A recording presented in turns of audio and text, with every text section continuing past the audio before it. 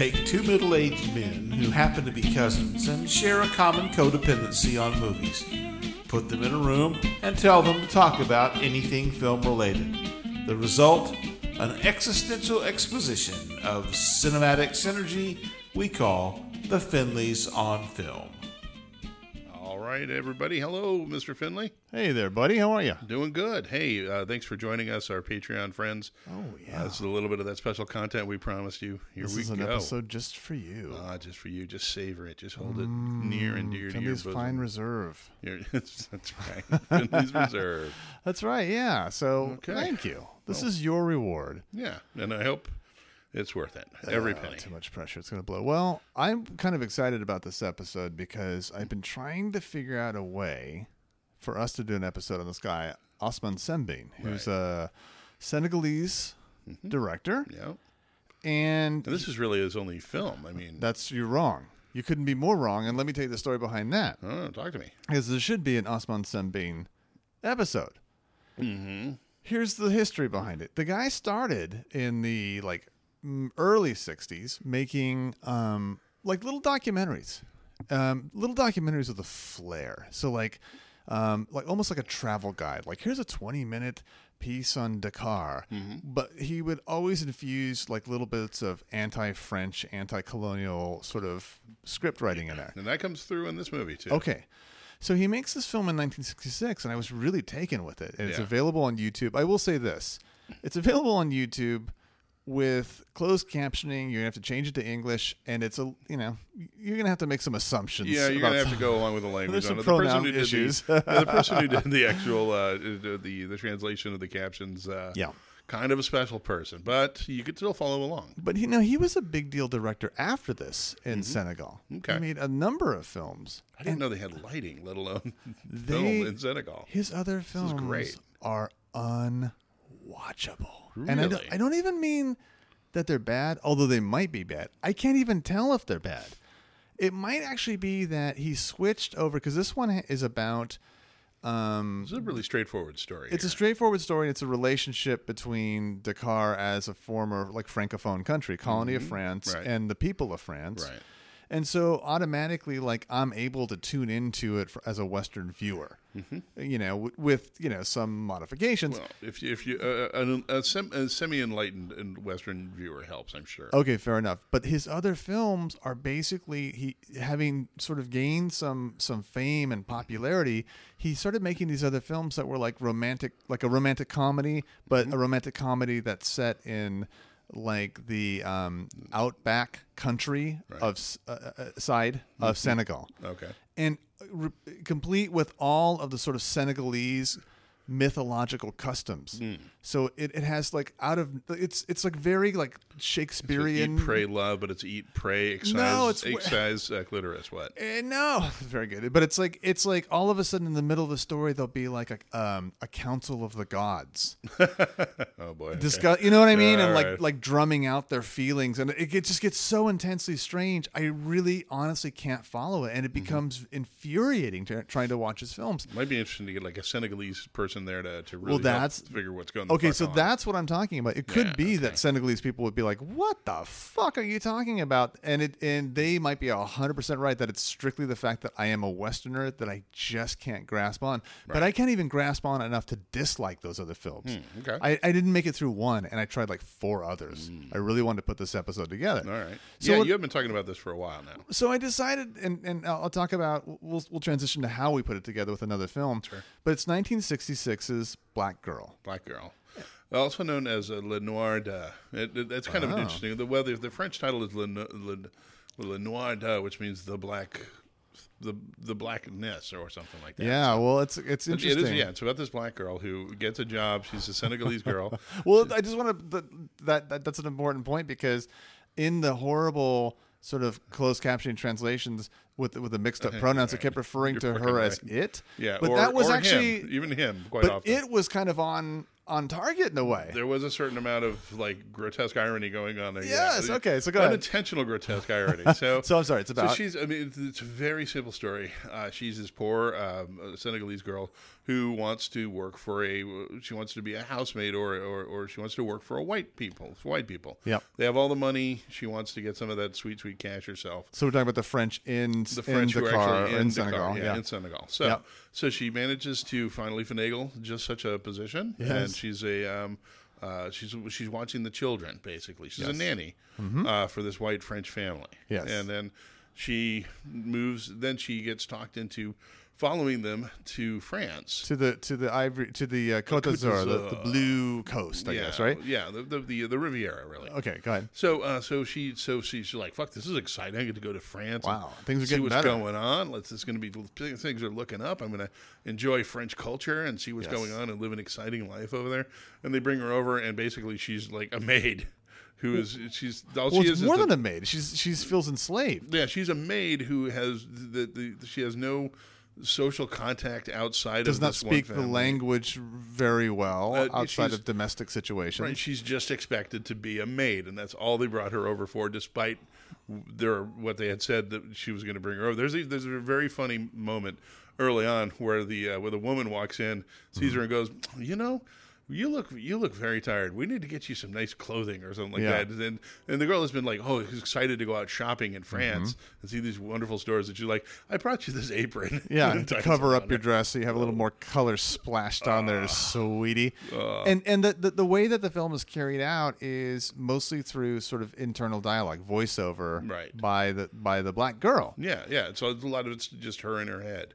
So we understand Where she's coming from, totally from that sample. totally we Because sympathize with nobody her. else in this goddamn movie has a moment of sympathy or Yeah. honest reflection about who she is or what she might be. Except for us. So we're on the ride with her, and also we get to see these two worlds. So it's like we get to see in real time, sort of moving forward, we get to see her as briefly as a domestic for the French couple. When the French couple, who it's sort of clear that the man has a government job or something. Something like that, yeah. And as she worked as a domestic in their house in Dakar, Right. then sort of removed from her home on the French Riviera in their small apartment there, and then also the backstory to how this all happened, what her life was like before she came here. Right. She had a boyfriend Who who she because- met in one of the weirdest, rapiest scenes I've maybe ever seen in a He movie. followed me home one day.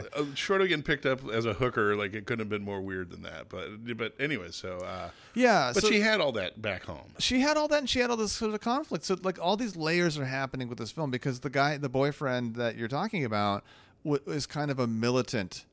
I mean, I guess what you'd call. Well, actually, he's just He sensible. wants to be a human being, is what it is. He's He a wants to be human treated being. You're according right. to human rights. He's a real militant black man. Black man, yeah. Yeah, I mean, basically, he's obviously against the French. He reveres those who sort of rose up against the French. He's really against this situation she's going for. Because it's like, what are you doing? You're going to France. What are you going to do there? Well, I'll shop and I'll see the culture. And he's like, they won't let you. That's not your culture. What are you doing? Stay here, let's knock boots. Oh, you want to be a slave? That's what he says to That's her. basically what he says, right? And that's what she ends up being, even in her own mind, going there. Yes. Because ultimately, this movie it's a metaphor in one girl's life of colonialism. Yeah.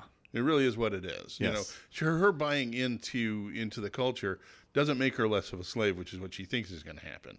It makes her more of a slave, perhaps. Well, I mean, there's a human. Here's the sort of the failing of her character in a way, and of course, you can't have. It's not going to be interesting unless she has some flaws, and one of her flaws is that she initially feels so drawn to the sort of surface level commercial aspect of like, well, I'll go to France though. I mean, it'll be amazing. I'll get to Absolutely. shop. Yeah. And I come from a poor fucking village, stupid shacks. With like the coolest, like the head guy in the village is like the collector of the world's most boss fucking smoking pipes. Yeah, for sure. Some badass pipes he's got. And so there's all this sort of stuff. You know, there's a sort of heavy-handed symbolism of this mask that she takes with her to give to the couple as a gift initially, but Right. then she wants to take it back because of how little they think of her. And of course, immediately they begin to think of her as a lazy girl. Oh yeah, they start using all those weird, like the wife. Well, the wife particularly. She's starts real using- cunty. She's La Cunty. She's very cunty. Yes, Yeah. indeed. Well played. She immediately shiftless. I think it's used at some point. Well, it's it's an interesting film. Here it is. We have the Senegalese director, making this film that has French dialogue from 1966. I weirdly run across it, but here we are in Fresno. And this is a well, never mind Fresno. Here we are in America, and this is a conversation about, that we have all the time about shiftless Mexicans. Oh, sure, absolutely. Oh, they just want to come here. This movie is so wonderful. If you really want to just sort of dose out on white condescension, this movie is really it's like almost, it's so beautifully done. It's unbearable. Like, there's some uncomfortable moments in here. One of them, they're having a dinner party. Many uncomfortable moments, but she comes in to serve them some food, and one of their guests, this man, stands up and says, "Excuse me," but not really to her, to the rest of them, "Excuse me," and then just kisses her and explains, "Well, I've never kissed a Negro before." Yeah. Checklist done. Bucket list. Yeah, off the list. And we had authentic African cuisine. It was rice. Yeah, a little spicy for me. Yeah, and it's. I think I enjoy the spiciness. At one point, the one of the complaints of the wife is that she's lost her authenticness. Yes, because she's sad instead of a happy-go-lucky Negro girl. Yeah. So there's the husband. There's also a little bit of sort of gender, study here in a way, because the husband is. Seemingly much more sympathetic to her. Right, but his answers to these problems are... Leave her alone on the floor. Leave her alone, fuck her, throw her some money, basically. Well, that's the point, is that he's not actually sympathetic. He's seemingly sympathetic, but actually he just doesn't care about anything. Exactly. He just is the typical husband, roll his eyes, so I don't know. Why, some kind of woman thing. Someone had feelings. Oh, boy. Yeah, and so also you're left to understand there's the condescension comes from like the kids. She's the kid's plaything, right? Because that's all. Yeah, I mean, she's originally hired to be the nanny, and so that's what she starts off as. And she never even coming into France. Yeah. Later on, the kids reappear. They're away for some portion of time for no particular reason that's explained. No. But then one of them appears, and then absolutely, she's back to being the kid's plaything. And that's it. And then there's a horrible. I just want to mention the horrible scene of the letter. That she's sort of, we understand that she's not quite literate, and so this mother has written a letter. The mother may have also had help writing the letter. Her mother back in Senegal. Back in Dakar, writes the letter to her. She finally receives a letter, and so it's like the mother may have had help writing the letter. She understands that her daughter's not going to read the letter. The boss man is going to read the letter to her. Right. And immediately the content of the letter is, "You're off having fun, wasting away while I'm here in Dakar, starving and poor." And it's like, oh, she's not. And then the audacity of that couple to say, "Well, we'll write the letter back. Stop me if I'm saying anything wrong." And they start writing this letter back to her, and she's just like, "I've had enough of you fuck faces." Yeah. But so it's a really interesting film in the personal level and the sort of like what it says about colonialism, political, as you say. Level. Yeah. Yeah, you got to approach as a white person. Approach it with the open mind this movie deserves. You're going to feel bad, and you should. And also, it's an interesting sort of situation because, well, one thing is the apartments in Europe tend to be that way, so it's already claustrophobic. They're all in there in a claustrophobic situation. Right. The trappings are European. The language is French, but it has. Oh, am I boring? You tell me. No. And the music, the sort of background music throughout is a Senegalese music. Senegalese, so it's like this there's a lot of tension. What do they call this? The little finger organs, the djembe or something like that. Something with a dolphin. Yeah, no, that doesn't make any sense to these people. You dumb bastard. That's all right. So it makes sense to me. Something. Anyway, so I highly recommend this film. It's unfortunate. I mean, really, you should probably, we should have, just order a copy of it. But you can certainly find it on YouTube with slightly challenging. Slightly challenging circumstances there. It's free too, right? I mean, you can it's free. You can just find it there. So yeah, definitely worth checking out. Definitely worth checking out for sure. All right, so then the idea was to bridge this episode with a second film, not by the same director, but a second film that's also kind of avant-garde, kind of strange, also really from 1966. See, no, I couldn't figure out when the fuck this movie was made. Same year. If you'd have said, because it was essentially a silent movie, if you'd have said 1923, I could have totally believed that. Oh, is that so? Yeah, I mean, it was really because there was no sound going on. Yeah. It was really well put. It was beautifully put together. Well, it's Yukio Mishima's, who's the great Japanese writer. It's his film. It's the only film he ever made. He Really? stars in it. Now that I'm thinking about it, I've heard that name, and I think I had at one time I had one of his books, but I don't know. If I ever read Mishima it. is fantastic, and this might be my favorite short story of all time. It's called Patriotism, and I have to say it's actually very different from the short story. The short story is just beautifully paced and detailed, and this one has a beautiful pacing and detail, but it's also trying to be sort of avant-garde and minimalist in a way. Right. But Yukio Mishima. Is this amazing writer who was like publishing great short stories when he was 14. Just this intensely, just an intense individual in the Japanese writing culture.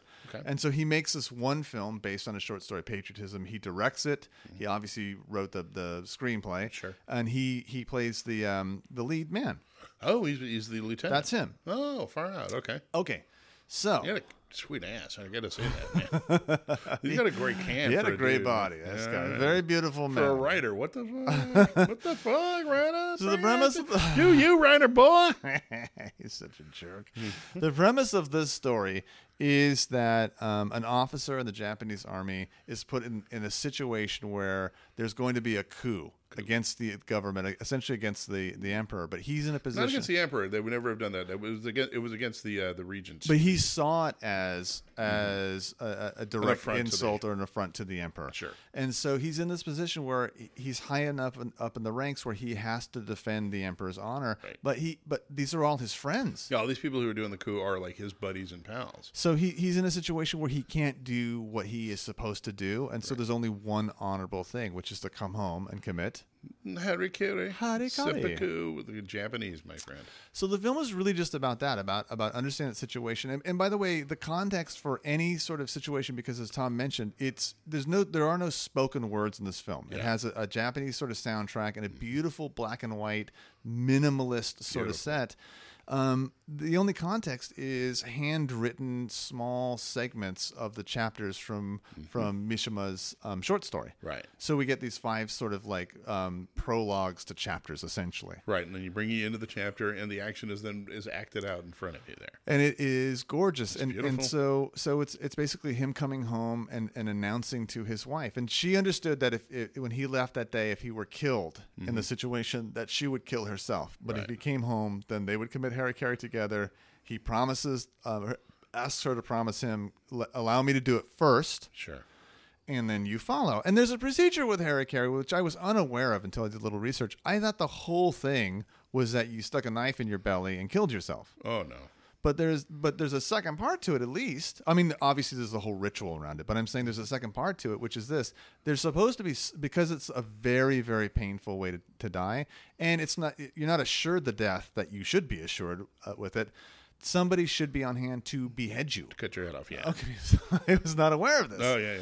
Okay, so I mean, this plays into an Well, it interesting. sucks if you're like 3 people, all of you want to commit harikiri at some point. Somebody's getting fucked on that deal. You got to do a Tarantino like face-off, I think, with good timing. A Mexican sword off. Mexican sword off with good timing. I would say. So rude to that third person. So it gives you. I mean, it goes through all the sort of the ritualistic stages, but also the sort of like the idea that they'll make love for the last time with total abandon. Like she'll be able to sort of like bring out. Go ahead, yeah. No, there's this thing that's really fascinating about Japanese culture to me, and there's so much about Japanese culture that I find fascinating. Yeah, me too. One of the things is this stoicness that is the outside facade of this fascinating sort of culture that hides a passion, that hides a like a burning passion as much as any, every human has that passion. Yeah. But it's really frowned upon to express that in Japanese culture. Until that pure fucking moment occurs. Yeah, and that's what really comes in. That purity is a big thing. Yeah, and that's what really comes through in this movie. Well, that's for sure. So that whole scene is for even for 1966, and I'm thinking like, yeah, by 1969 we had like Midnight Cowboy, and I mean, but 1966 it's pretty on the edge for a lovemaking scene. It is. Oh yeah, definitely for that, and it also doesn't shy away from like the brutality of what they're doing to themselves. Like the gore is there. Oh, you mean afterwards with the Harry Carey? Yeah, when the Harry Carey occurs, like the gore is there. During the fucking too, but it's also blood flying everywhere. But the gore is there, but it's also very artistic at the same time. Absolutely, yeah. Which is really sort of fascinating, that combination of those two things. Very wonderfully done, yeah. So, nothing but a recommendation on both of those movies. So they do that. I just want to sort of say that there's no twist at the end. Oh right, yeah, they follow through. Yeah, there's no O. Henry moment here. No, not at all. Now there's an O. Mushima moment. Well, there's a Mishima moment. Now, are you aware of his own moment? No, talk to me. Well, in 1970, 4 years after this, Mishima staged his own sort of protest, a coup, if you will, against the government. And it failed. He took over a regent's office. With some others. Mm-hmm. He, as a sort of celebrated figure, went out to the balcony and sort of asked the people of Japan to sort of rise up against the government, and they like audibly laughed at him. That's kind of sad. So he went inside and ended his life, and you'll never guess how. He drove a movie camera through his head. He committed Harry Carey. Okay. And his friend cut his head off. Fuck off. Really? He actually did Harry. Wow. That's awesome, dude. So he died 4 years later. I wonder what like the last recorded Harry Carey was in Japan. I wonder if that might have been it. Oh, you don't think it still happens? Some traditionalists? I don't know. Yeah, well, maybe. No, I don't think so. I don't know. I just... Fuck, you might be right. Listen, Yakuza's probably do it. Who knows? Yakuza or Yakuza? Yeah. I'm from No, Yakuza. I'm American. No the Yakis. I just don't know. Yakuza. Yeah. Okay, I thought so. As an racist. All right, thanks for showing that. All right, Sad buddy. Tom Kitty. A high recommendation for each of these. Yeah, absolutely. And we would say we'd like your support on Patreon, but we've clearly already gotten it. And we thank you for your wonderful support on Patreon. Tom's knocking the mic around. All right, Tommy, do you have Knocking that mic. Anything else you'd like to mention? Shoot, come join me on what do you call that? My website, TomSmithComedy.com. A rollicking success, as you can tell. Yep. And join us on. Well, you're already with us on Facebook. Thank you so much for all your support. You did what you needed to do. Thank you, people, for stepping up. You won't have to commit Harry Carey now. No, absolutely. We might after this. All right. Actually, I wonder if I kill you, would that be considered Harry Carey? I like to think it would be.